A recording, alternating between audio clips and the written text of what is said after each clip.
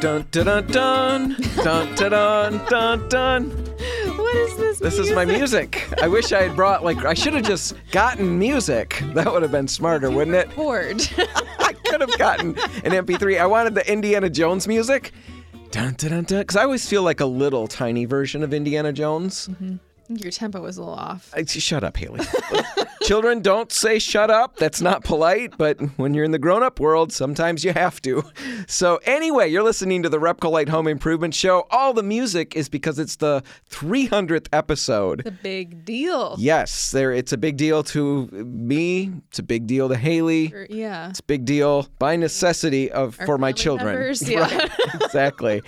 And we've got a lot of fun things that we're going to do today. We're going to give away some paint packages. We had a contest that we ran last week. We'll have the winners for that. And if you missed that contest and you're thinking, oh, shucks, what's going to happen for me today? Well, we've got an extra contest that we're going to run at the end of the show, and we're going to have 3 more winners. Yep. All right. So before we get to episode 300 and all of the amazing things we want to cover, we do have to make some corrections. Yeah. Which is fine. Last week we talked about inflation chickens. Not inflated chickens or inflatable chickens. But chickens inflation you might buy chickens. to hedge off inflation and Right. the cost of eggs. And so we talked about all of the costs that you could endure if you decided to purchase chickens. Right. All the things that go along with raising them, how long they're good for. And we made a lot of fun of that. But we were making fun of the idea of buying the chickens To save money. to stave off inflation. Right. That's where it gets a little funny. We did get, we asked for feedback because we knew we probably were missing some things here, you know? And we got feedback from Patrick, who raises some chickens kind of as a hobby. Right. Little hobby farm. And he wanted to make a couple corrections. And he's got 6 chickens. He's been raising them for about 10 years. And he says, first off, cold weather doesn't really affect the laying of eggs unless it's 10 degrees or below. So it's got to be pretty extreme. Right. So there we go with that one. They need about 10 hours of light, but not necessarily sunshine. So put a light in the coop, set it on a timer, and you're good to go. Also, he wanted to point out that it takes about 4.5 to 5 months before the hens start laying eggs, not 6 So months maybe like we not said. 6, yep. And also, the breeds of today will lay for a good 3 years and beyond. So anyway, he's a hobby chicken raiser, and he said, as a hobby, there's expense involved. He expects that. Yeah. And so, And I love the idea of having chickens as a hobby. I think, yeah, our bigger point was this not a way to save money. Do it because you love raising chickens. yeah. But we wanted to make sure we got all of the clarifications out there from a real chicken raiser. Yes. So Patrick, thanks for emailing us Real chicken raiser. and getting us that info. Right. I was a real chicken raiser, but I was too little and really afraid know. to really remember what happened. Sure. So no good information for me. That's why we have listeners. All right. On the show, we've got a lot of things. We're going to give away paint at the end and free stuff. We're also going to be talking about faking things with paint. That's going to be fun. Right, adding character, things like that. Extension cords, laser levels, all kinds of stuff coming up. Right now, though, we've got not tons of time, maybe 4-ish minutes or so. And I want to just talk about 300 episodes. Yeah. And Haley, you've been here for about 100 of them. Right. What has been your favorite part? Not the favorite thing we've covered. I want to know your favorite part of doing radio, because radio is really unique. I have like 3 favorite parts. Okay, you're going to have to be really fast. Quick. 1, I love researching the topics. Okay. I'm a very curious person. I like to know how things work. And so it's really rewarding to have all this information and to be able to apply it to my life and like feel empowered to maybe tackle more things than I could have otherwise because I wouldn't have spent the time getting to know all of these different, DIY projects the way that I have for the show. Your job requires you to learn things. It's really nice really when that like happens. that. Yeah. And we get to share the information. I think that's, if I could have gone in a different direction career-wise, it probably would have been teaching. I come from a long line of teachers. I find it really rewarding to be able to, understand some information and be able to empower other people with that information. All right. I think, we'd have a really cool job in that way. We really get to affect, hopefully, some people's lives and projects that they feel comfortable tackling. Sure. I like that. So that's 2. You said you had another one? The art of conversation, Dan. I think it's lacking these days. We don't get to spend as much time face to face. We're distracted.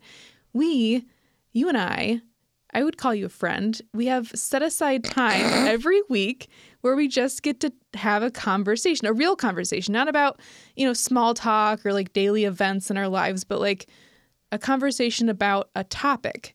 And I don't know that everyone gets to spend that time. No, I agree. I didn't listen to everything you said, but it makes some sense, the parts I heard. No, I like that. I like how you said you would consider me a friend, and then you paused for a second. And people can't see your eyes, but you were weighing that in your head. Is that really where I want to go? I'm not sure. But yes, I love the idea of sitting down and talking about stuff. Some of my favorite segments are the ones where we don't plan anything out. Yeah. We've got an extension cord one coming up where we planned everything out. There's a lot of details. And it was a struggle to get through and get the whole thing recorded because there were so many details. Yeah. I like when we can just shoot from the hip and have a conversation. And like you said, really fun to do that. I've got a lot of fun things. Let's see here. I don't have tons of time, and that's okay. I like working with all these people that we get to interview. Yeah. Really been really fun to me to meet new people, cool. Learn from them. Right. The things that they know, that they've seen. Yeah, we get to interview experts. It's really fun. And beyond experts, everybody's got a great story to tell. Right. Even if you don't realize it, even if you think your life is really boring or what you do is boring, there's somebody out there somewhere who's going to find it cool. And I'm one of those people. Reality TV is proof of that. I love listening to these stories. Yeah. I love working with the creative people that I get to work with. Betsy was very creative. Yeah. You're very creative. You push me in directions. And I just love that. I love having people that every day I get to come back. Challenged by me. That's nice. I do like that, but I just like you said, the friendship and being able to talk about things and kick things around. Cool. And I love the listeners. I love people who will reach back out like Patrick did in the beginning, give us information, help us make a better show moving forward. Absolutely. So without the listeners out there, all of this would be pretty moot. There's no reason to be talking if nobody's listening. So thank you to everybody who's listening. Hopefully 300 more episodes coming right up. All right, that's all the time we've got for this. We're going to have to take a break. When we come back, we're talking about extension cords. And from then on, it's radio history, right? Right. All of that's coming up next. Stick around. Well, Haley, we have established multiple times on multiple episodes. In all of our 300 episodes, we have probably addressed it 300 times that I'm cheap. Yeah, it seems to play into a lot of conversations, surprisingly. Absolutely. You're listening to the Repcolite Home Improvement Show, sponsored by Benjamin Moore. And once again, I'm going to make the confession, I'm cheap, and it plays out into every aspect of my life.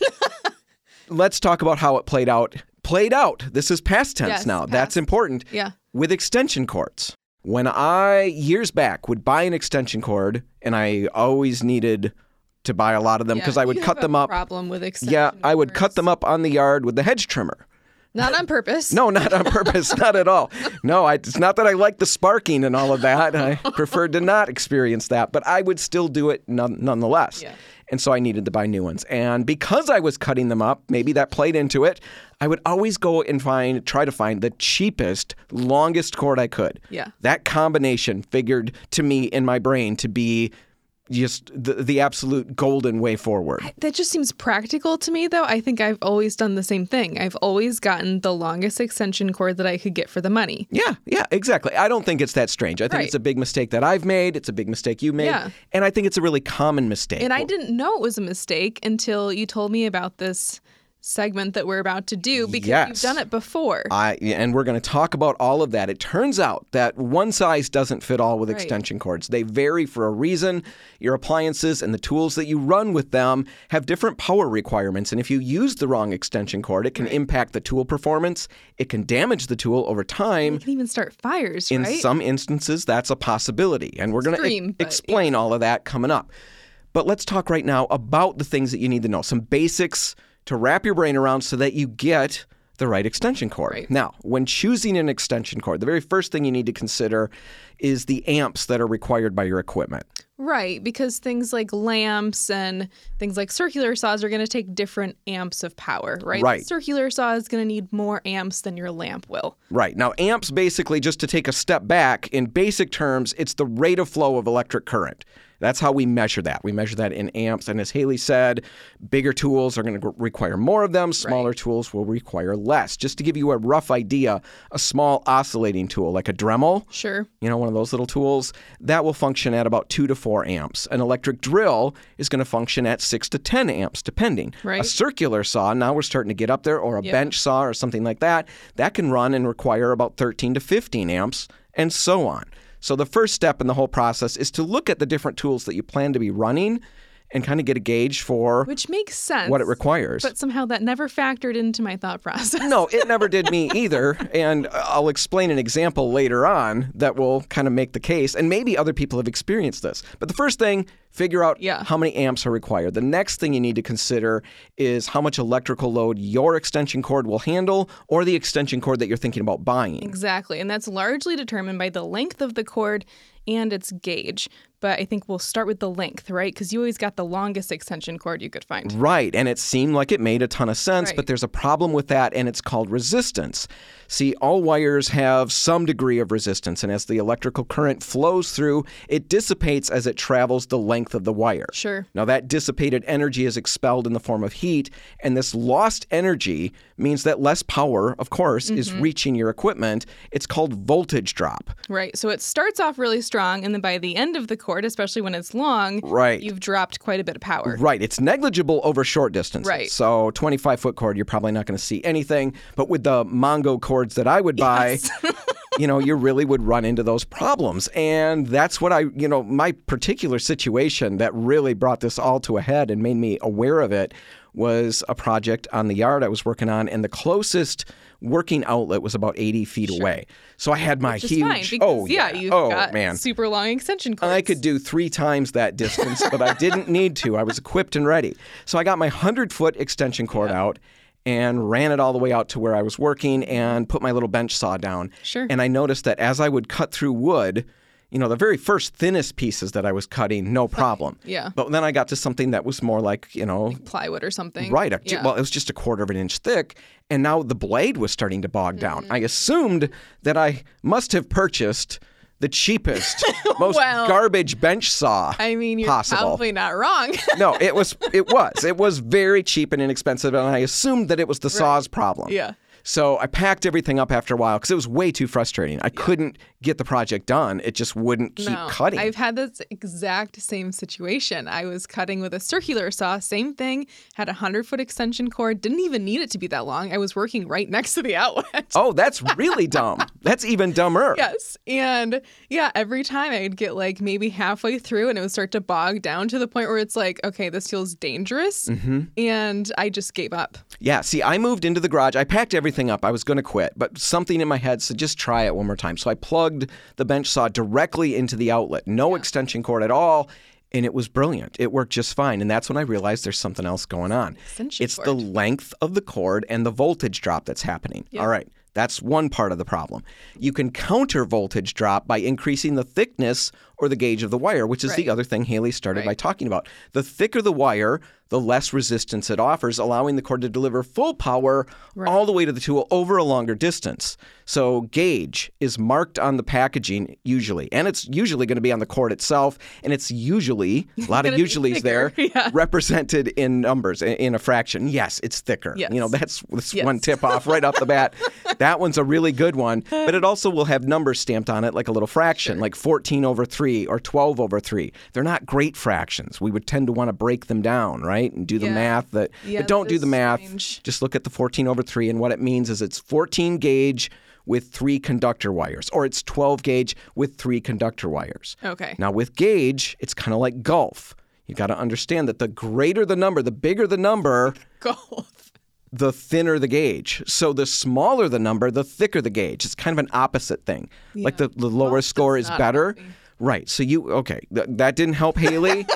The bigger concept, just remember, smaller number means thicker gauge. Yeah. So, bottom line here, shorter, thicker gauge cords can deliver more power. Long, thinner gauge cords are easy to handle, but they deliver much less power. Right. So, with all of that said, how in the world do you pick which cord is right for your situation? Well, really, it all depends on the factors that we were just talking about. Right, the amps required by the equipment and the distance you need to run the cord. So there are some generic recommendations that we can run through. Right. Now, first, right off the bat, really no-brainer here, own several different cords. Don't buy one and use it for everything. It's not convenient, it's not efficient, and it really could be dangerous. A cord that's too long will often result in an undesirable level of voltage drop in the tool, right? We talked about that over time and how that energy is dissipated in the form of heat. Now, this can damage the cord, it can damage your tool, but it also can cause potentially a fire. And the way that occurs is that if we've got a 100-foot cord and we're doing a project like Haley mentioned you were doing, where you're 6 feet away. Exactly. So it's all coiled up. It's you don't want to. Cord. Most people aren't going to uncoil that whole cord. So the cord stays coiled up. Well, if you're using a cord that is not set or gauged for the amount of amps required by your specific tool, it can overheat. Right. And it can actually overheat to the point where it will melt the insulation and could start a fire. Now, if you're using a great big heavy gauge cord and you're running something that it can handle and that it can deliver the load to, it's not going to overheat. You don't have to worry about that. It's only when you're using the thinner gauge stuff to run something pretty big that this fire, which potential is exactly fire what hazard. I was doing, right? Right. And if you did that for long periods of time, you could potentially start a fire. It's not terribly common, but it is common enough to mention because we want to be safe. We don't want to just make crazy recommendations that cause all kinds of damage. So anyway, that's where that fire thing played out. That's using a cord that's too long and too narrow. So don't buy one cord for everything. That's the big bottom line there. Get a bunch of different cords. So you have a 25-foot cord, a 50-foot cord, a 100-foot cord, and that way you've got, if I was just working with that 25-footer in my garage next to the outlet, that would have made a lot more sense. Right. Have some different sizes. Secondly, buy bigger gauge cords as you're able to. Yes, they're more expensive, but they do work better for almost every project. Now, here are a couple guidelines. We'll put these in the show notes, but this will really sum it up, and it kind of puts a nice bow on everything. So if you've got a 25-foot 14-gauge cord. Sure, so that's a thicker one. A little bit thicker. 16 is typically what we see. When I'm buying the cheap stuff, I'm buying 16-gauge cords. So 14-gauge, a little thicker cord, 25-foot. That is usually going to deliver up to 15 amps, so it's going to run drills, reciprocating saws, miter saws, circular saws, even smaller table saws, little bench saws. So over that 25-foot, no problem. Now, if you need to power those same types of tools, but over 50 feet, well, then you need to bump up to a 12-gauge cord. A 50-foot 12-gauge cord will power most of the tools in a typical home. Now, if you're looking to do that same kind of thing, those same kinds of tools, work with those over 100 feet, like what I was doing, then 10-gauge is your best bet. Now, I'm going to be dropping some money to do that, but I'm going to be able to power all of the tools that I need to power over the course of that 100 feet if I've got a 10-gauge cord. Well, and it's worth the money at that point then because you know that you're not going to damage the tool that you're running. You're not going to start a fire. You've got all the requirements in that cord. Right. So anyway, we're going to put all of that info in the show notes so you can check it out if you want to go back and scan that one more time. Extension cords. There's just so many different things. More to know than you would think. It's kind of scary how little we sometimes know about even the most basic things. Like, for instance, way off topic, but what makes your blinker make that clicky sound? Right? What in the world? One of the kids asked me that. When you have kids, Haley, you're going to find out how little you know because kids will clue into things that we take for granted. Yeah. They will ask you about that. The best question. And you have no idea. Yeah. Why is it making a You're clicky such sound? An idiot. I have no idea. So when your kids ask you about extension cords, though, now you've got some answers. Yeah. All right, we're going to take a break. The Detroit listeners, you're going to get a Repcolite Rewind. Really good stuff planned for you. Grand Rapids, you're going to get news and weather at the bottom of the hour. Maybe it's really good news, and maybe it's really great weather, so maybe it's really good for you too. Anyway, once that's all over, we'll all meet up later, and we're going to be talking about faking it with paint. Yes. And I'm not going to say any more about it. Nope. To figure it out, you're going to have to keep listening. That's next. Stick around. You're listening to the Repcolite Home Improvement Show, sponsored by Benjamin Moore on 106.7 Detroit's Wheels. And right now it's time for another Repcolite Rewind, where we check out great segments from past episodes. This time, we're rewinding our way back to July 10 of 2021. Well, Haley, when I think about everything that we just talked about with Lauren, and then I think about my kitchen, because I like to make these things extremely personal. Right. Because that's how I solve my problems on work time. And that's smart. But anyway, when I think about my kitchen, I'd love to incorporate a lot of the things that she mentioned and talked about, but it's not a realistic situation right now. My kitchen, just to quickly explain it, it's the 80s oak or the 90s oak or whatever it is. I don't know what time period. Yeah, 80s, 90s. Yeah, it's got that honey kind of a feel to it, and there is a ton of it, a ton of oak. The ceiling actually is even wood, a lot of wood in that kitchen. Yeah, it's a lot of wood. For me to pull those cabinets out, which would be the ideal, and to reconfigure things, it's just not something I can get into right now. I just can't swing it. I don't have the time, all of that. And so for anybody in my situation, yes, there's a dream list of things that we'd love to tackle. And if you're in the process of scoping out your future kitchen, pay attention to the things Lauren's talking about, because you want to make sure you cover those. Right. If you're not in that boat, you're not completely out of luck. No, there are still things that you can do, right? There's small paint projects that can make a big difference. Well, and some of them are big paint projects. Well, right? If we really want to be... Haley's trying to, make the sale there. And it is. Some of them are small. Some small... Yeah, maybe you don't have a lot of cabinets. Right. Yeah. But even if you do have a full kitchen that you're thinking about repainting, the cabinets there, and we all know people who have done that. And we're all jealous of those people. Right? Hopefully. Unless they really did a terrible job. Yeah, unless they did a horrible job. Maybe we're not jealous then. Most of the time we're a little jealous because we see what they've done. We know they gutted through what we perceive is a terrible project, and they've hit the other side, and it looks so different. And that's the beauty, and let's just start with that. That's the beauty of a paint project in the kitchen. If you're tackling your cabinets, the remarkable turnaround that you'll experience. It's a completely different kitchen when it's done well. Right. I mean, that's the amazing thing that color can do, is it completely transforms the space. And cabinets is not out of the realm of anyone's skill set. We can walk you through these projects, and we'll get into some of the key considerations right now. But this is definitely a project to consider if you're not in a position to do a full kitchen rehaul.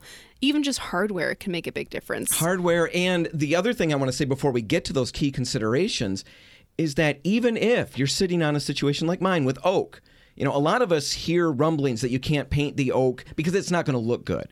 You're going to still see all that open grain. Sure. Okay. Right? It's not like a birch door that's going to be smooth and look great painted.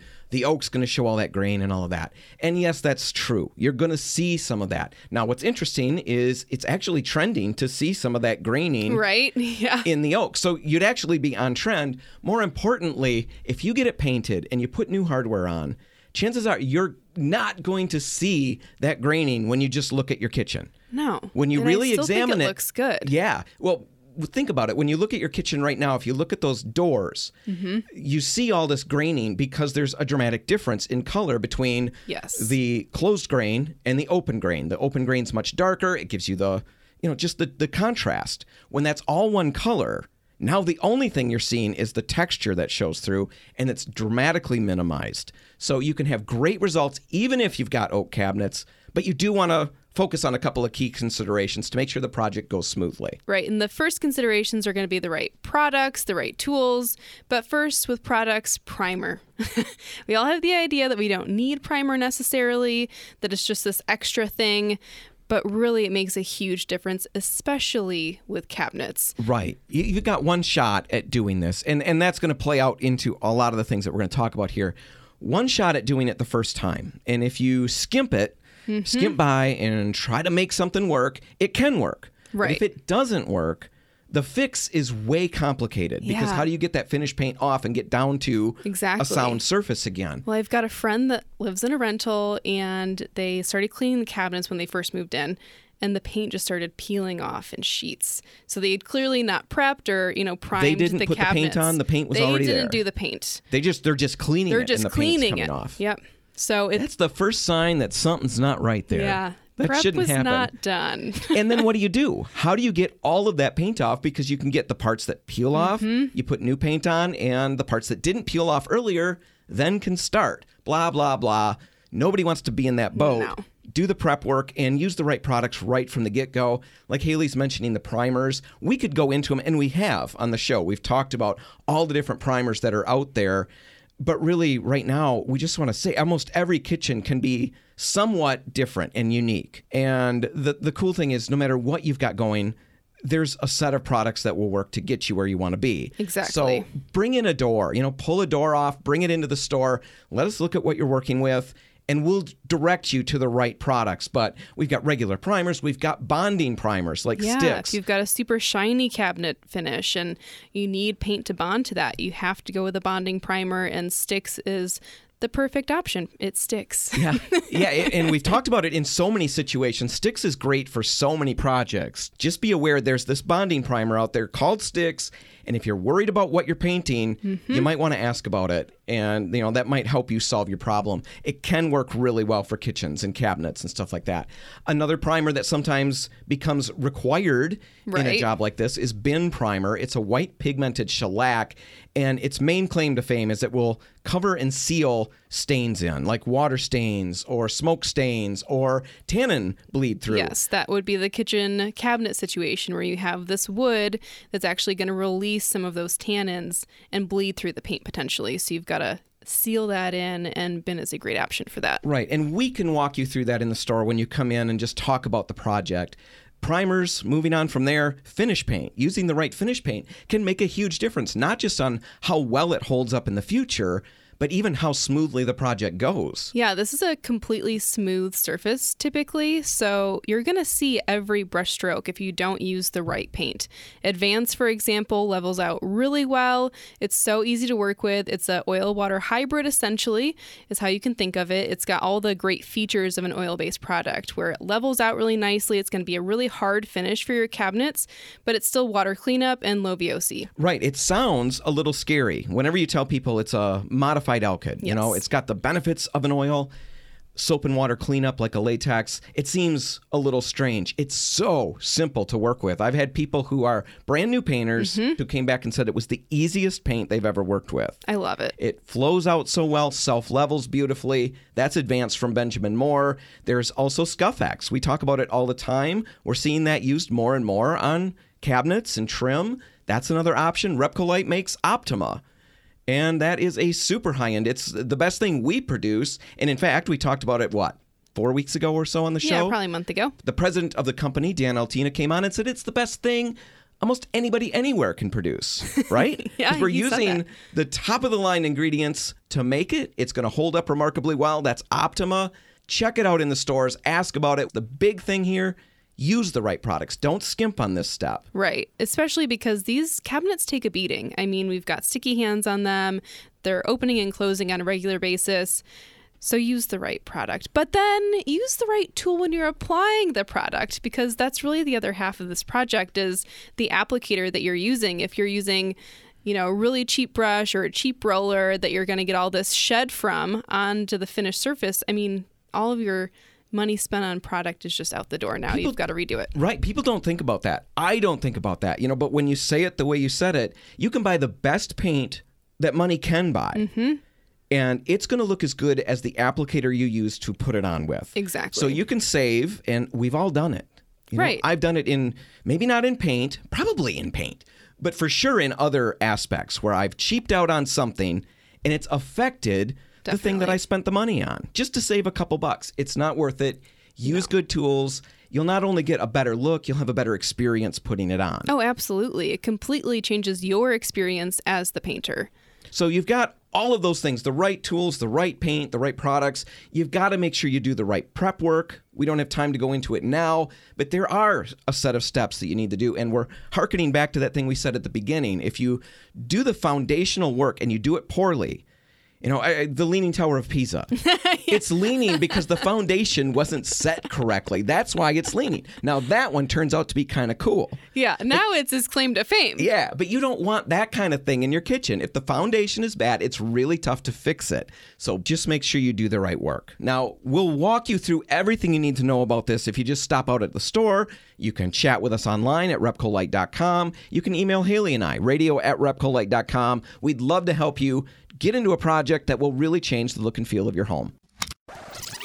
And that'll do it for another Repcolite Rewind. Remember, you can check out full episodes from our archives by heading to repcolite.com. That's REPCOLITE.com, and clicking the On the Radio tab on the homepage. And if you do want to check out the conversation that we referenced in the beginning of this particular Repcolite Rewind segment, then you can download episode number 220 and check it out there. All right, it's time for a break, and when we come back, we'll be talking about faking it with paint. And what does that even mean? You're going to have to stick around to find out. That's all just ahead, so stay right there. And we're back, and Haley, we ended last segment talking about turn signals, blinkers, and stuff like that. Yes. You're listening to the Repcolite Home Improvement Show, and one of the things that I love to do is to make sure I have been complete in what I've talked about. I will say things 12 different times just to make sure I've said it enough, right? You know that, Haley. Yes, you like to repeat things that have just been said over different ways, slightly, but meaning the same thing. Yeah, I don't know why, but I've done that since the very beginning of the show. I was listening to very old segments. Yeah. You know, episode 20, episode 4, I'm doing exactly what I do now. So it's not something I've grown into. It's something I've always done. It's good that you've never grown out of it. Yeah, it's an incompetency that it's just part of it. Anyway, this is not exactly that. But I talked about turn signals, and I made just a statement that where does the sound come from? Yeah. You know, the kids asked me, and I didn't know the answer for it. And so we made a joke about it, right? And then we ended the segment. Anyway, I started thinking about it in the break. The internet is at my fingertips. Mm-hmm. I do not have to not have the answers to these things. So, for all of you out there right now whose lives are incomplete because you do not know why this is happening and why that sound is happening in your car, I've got the answer. Here's very quickly what's going on, and then we'll get into faking it with paint. So the turn signal first appeared in automobiles in 1909. Oh, wow. That's way long time ago. They wanted to know, they wanted people to know where they were going. Sure. Way back then already. It's not a new concept. But the click that we know didn't happen until the 30s. Inventor Joseph Bell came up with this little device that would send electricity to the outer turn signals. Okay. And that device happened to click because of how it was working. On purpose necessarily? No, not on purpose at all. It was just a lucky accident, right? Buick was the first automaker to add the new technology to the cars in 1939. And didn't make a sound? No, yes. At that point, they all made sounds from that point on. Okay. And so they continue to make sounds. And that's where it comes from. But they don't need to necessarily. They don't necessarily. Well, I think it does need to because of how the little device works. So we haven't updated that? Well, the device has changed a little bit, but there's still this bimetallic spring that when the circuit is completed, it naturally makes this little clicky sound. I'm sure they could get away from it if they wanted to. But now we're so used to it. It's so pleasant. Everybody goes blinker, blinker, blinker, right? When it's turning. Do you sing that little song? No, I don't. But okay, well, now everybody will. It's ear candy. It's a little earworm that's gotten into your heads. Blinker, blinker, blinker. I like to use hazards when I turn signals so nobody knows exactly where I'm going. Right. I like to keep people guessing. Anyway, now I have completed that thought on turn signals. Let's transition abruptly. Yes, very abruptly. I'm signaling the turn. We are going into talking about faking it with paint. What in the world are we talking about, Haley? Yeah, well, it's been a big trend lately in interior design, especially on DIY platforms like Pinterest or Instagram. We see a lot of people trying to add character into their homes. Mm-hmm. Things like wainscoting or cotting, however you want to say it. Both are correct. We've covered this. I will switch back and forth the entire segment. Yeah, Haley is not consistent on how she pronounces that. I really just haven't decided which one I like better. No, I'm always confused what we're even talking about. Crown molding, paneling, creating thicker baseboards or trim. We've seen that a lot. And obviously adding wallpaper. We talk about that all the time. That's a huge way to add a lot of interest and character back into a space. But adding the wallpaper isn't really faking it with paint. But there is a fake for wallpaper. Okay. All right. So you covered a bunch of different things that people are doing. Let's drill into them more specifically. Because all those things are talking about, adding millwork, adding wood to the home, which is expensive. So if I would do regular wainscoting, wainscoting, whatever you want to call it. Yeah. There's a lot of wood involved. Yeah, I mean, it's literal stuff you're putting on the wall. Molding and attaching it, and then we're caulking it, and then, potentially adding paneling as well. So there's a lot of money that's being invested into adding character into spaces, and not everyone has that money. Well, lots of us are cheap. Yes. Right. So another segment where we can drill into the fact that I'm cheap, Right. or thrifty or whatever. Yeah. So let's talk about a thrifty way Right. to do that with paint. And I think you did this in your nursery. I did. Yeah. I think that wainscoting is a really easy way to add a lot of interest into a space, and it also allows you to play with color in a way that, I don't know, maybe I wouldn't have done had I not thought of doing it as wainscoting. Because with the nursery, I decided to go with a really dark green For that the main color, right? Okay. And so it feels a little mature for a baby's room. It also feels like kind of cave-like to do that dark green for the entire space. I was a mature baby. maybe. You are a mature baby. Yeah, I'm going to just sit silently because that was really good. So this is a dormer room. I would have had to take that green all the way up to the ceiling. It would have looked like a cave. But I wanted to keep that color as part of the scheme. So I decided, okay, what if I just kind of faked a wainscoting here and just took that green halfway up the wall, made a line all the way around. Figuratively. You didn't Yes. literally go halfway up the wall because there's a certain... Yes, there are certain dimensions that you should pay attention to because We're not getting into that right now. Just visually just know that Right. there are golden rules. Right. And you can should find follow that information. But, you just made a mark on the wall. Right. You used a laser level or something. Yes. We're going to talk about that one of Yes. these days. And And painted then I this. just frog taped around the entire room, according to that line. And then I just painted up to the frog tape and pulled it off. It was very satisfying because it was a perfect line, very crisp. And now I've got that dark green that just goes partway up the wall. I have it on the trim.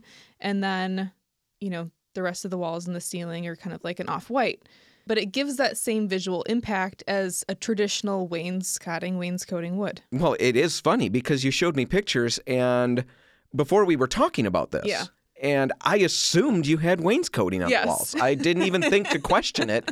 It's literally what it looked like. When you explained this later, I played it all back in my Right. head and started asking questions. Is this just fake? And it is. Now, Yeah. of course, in the room, Yeah, it's you're gonna- going to you're gonna notice see a that. little more because there's not molding there. So you just taped off that section. Yep. That's one way to go. Right. Now, people will also put literal, like chair rail Right. on top of that, a little strip that will finish it off. Yeah. And give you a little more visual. I've seen people will actually do that, and then they'll create the little inset boxes. Yes. And you they'll can do that with really easily with just like the half round molding, which is actually pretty inexpensive. Right. So that's one way you can fake a really cool look, nice architectural features in a Right. space. And the thing I like best about it, yes, it's cheap, all of those things. Yeah. What I really like is I've got a couple of rooms in the house where previously, the other owners have installed wainscoting Mm-hmm. and I want to remove it. And in one instance, it was glued. In all instances, Okay. it's glued. Yeah, sure. But it has been a mess to get off. Yeah. With this, you're going to have a very simple process of switching to another look. Like if you ever decided that you don't want that, piece of chair rail there, that's much easier to fix. I will say the one, requirement is that you have smooth walls.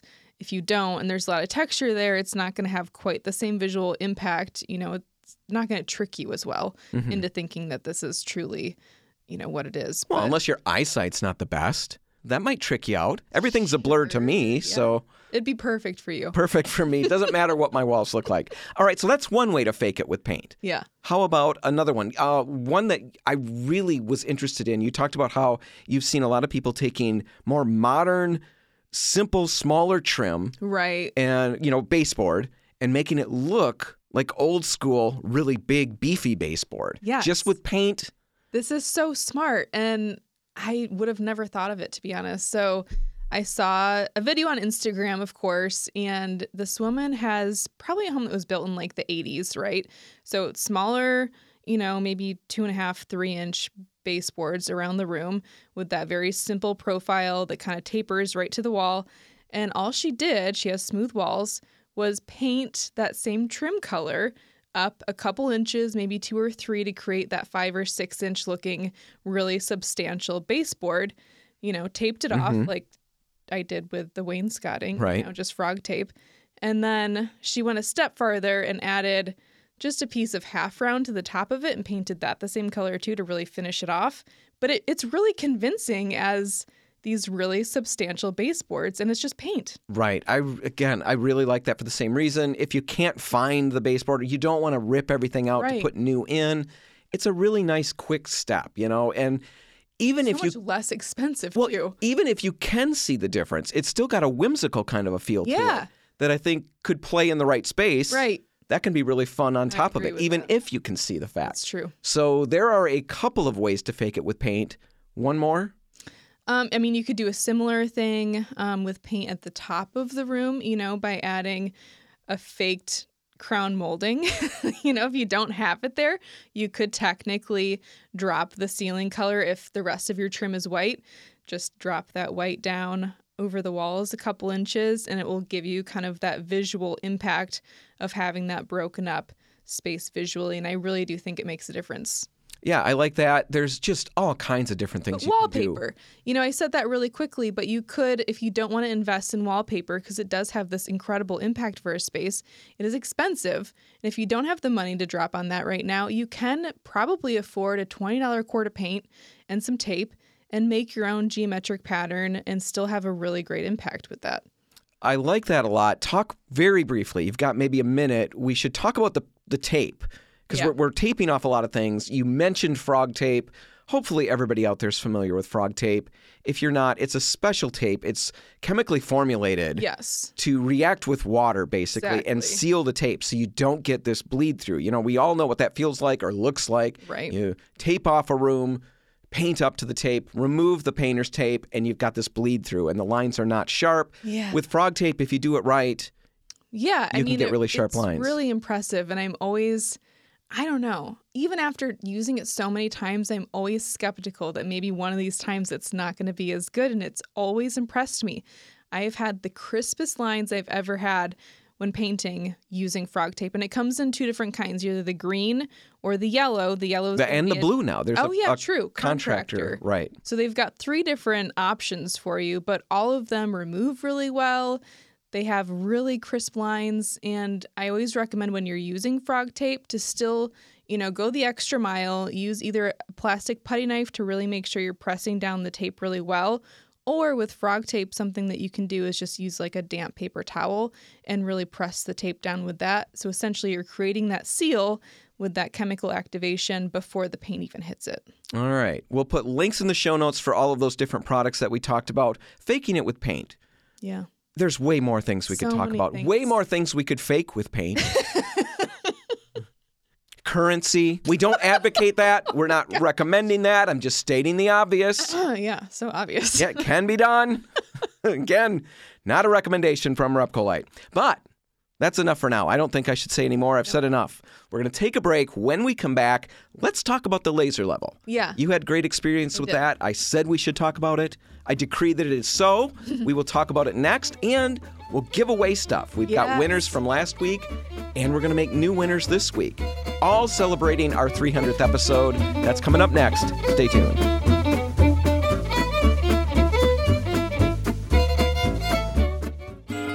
And here we are yet again, Haley. Another segment, episode 300, the last segment of episode 300. The big extravaganza almost wrapped up. Wait till we hit episode 365. And you've got... That is really a number that I am looking forward to. Yeah, an episode a day for a year. We'll give away some free paint for somebody who can prove that they've listened to a show a day for a year. How on earth? I'm not even going to remember when we get to that, so it's just a bold claim that sounds good, but I have no intention of backing up. So, at least thanks. We're upfront. Yeah. Like to be honest, at least at the end. Anyway, we've got stuff to talk about. This is the Repcolite Home Improvement Show, sponsored by Benjamin Moore, and we've got to earn our money. So, Haley, we're going to talk about laser levels, which has nothing to do with paint. I guess it can be used for helping you do things with paint. This has really helped me a lot recently. Yeah. Talk about that. I think it's a tool that honestly everyone should have now. I'm sold. I just love it. I've got a Bosch laser level. Okay. Which, looks like a little box, and you put it on a tripod. Does it come with the tripod, or do you have to have your own? Doesn't come with a tripod, but some of them, if you pay extra, will come with a mount that you can hang on the wall or the ceiling, but you could also just put it on a table, Okay. get creative. Okay. But like a camera tripod will work? Yes, Is that exactly. what you're That's using? what I'm using. Okay. Yep. So All right. that'll work with it.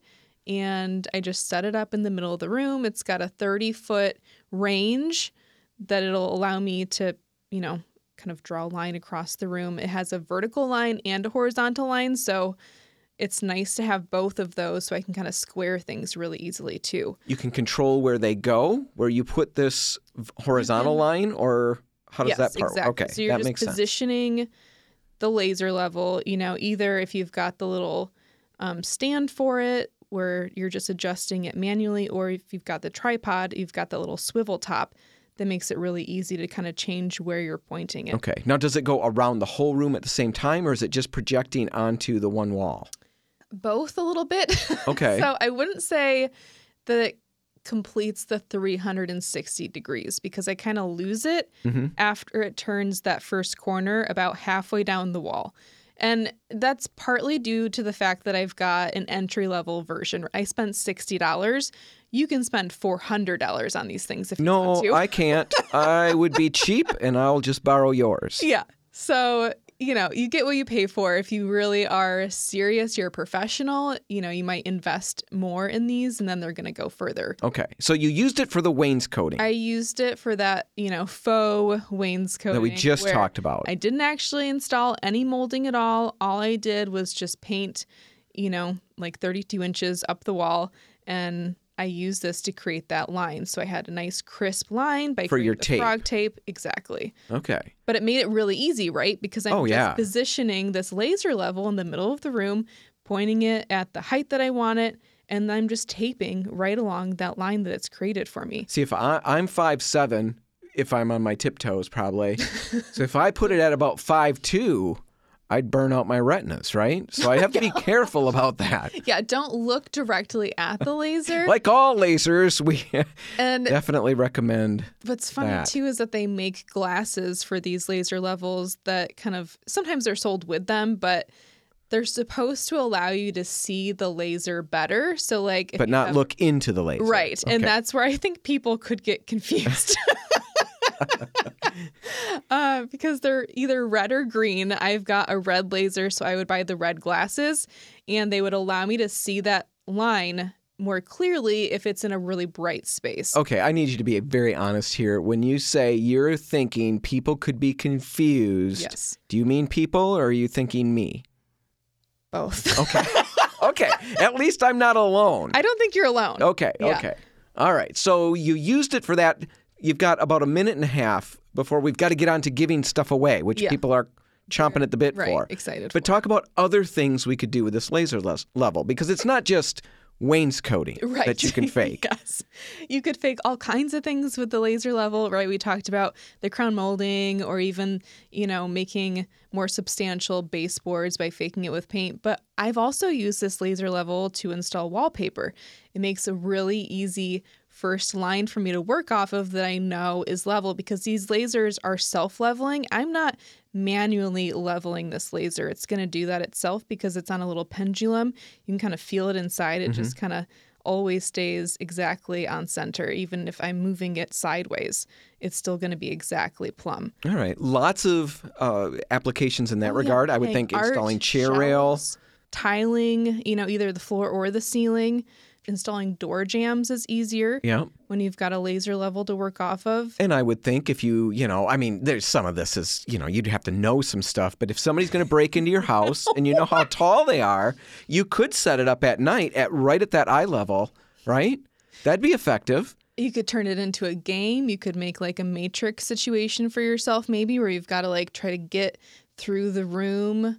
Just don't. And not touch the laser. Okay, just don't look into the laser, children, right? Yeah. A lot of cool things. $60. $60.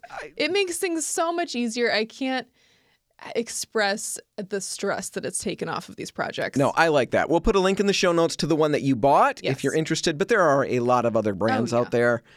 And yeah, a lot of different uses for them. And we're just scraping the surface there. Exactly. Because we've got big things to get onto. We've got to wrap up this 300th episode. But first, we have to give away the gift certificates from our contest last week. The people with Right. neglected spaces who need to fix them. 3 Haley, winners. you've got 3 winners for us. Mary Lambert, Sandra Kaminsky, and Joy Juries. All right. We'll be reaching out to you to get your information so we can get you the gift certificate for $100 worth of paint. Get those neglected spaces fixed. That's not a command. That's just us being nice. We're offering. It sounded like a command, didn't it? Yeah, get them fixed. Get them fixed, and I want to see pictures, and I'll let you know if you're good to go. All right, last thing we want to do. It's our 300th episode. Yeah. You don't do this very often. In fact, we'll never do it again. 300 episodes. Yeah, that's true. Right? So this is it. So we want to celebrate by giving away 3 more gift certificates for $100 each. So 3 other winners. All you've got to do to get entered or to win, Yes. You'll know right away today if you won.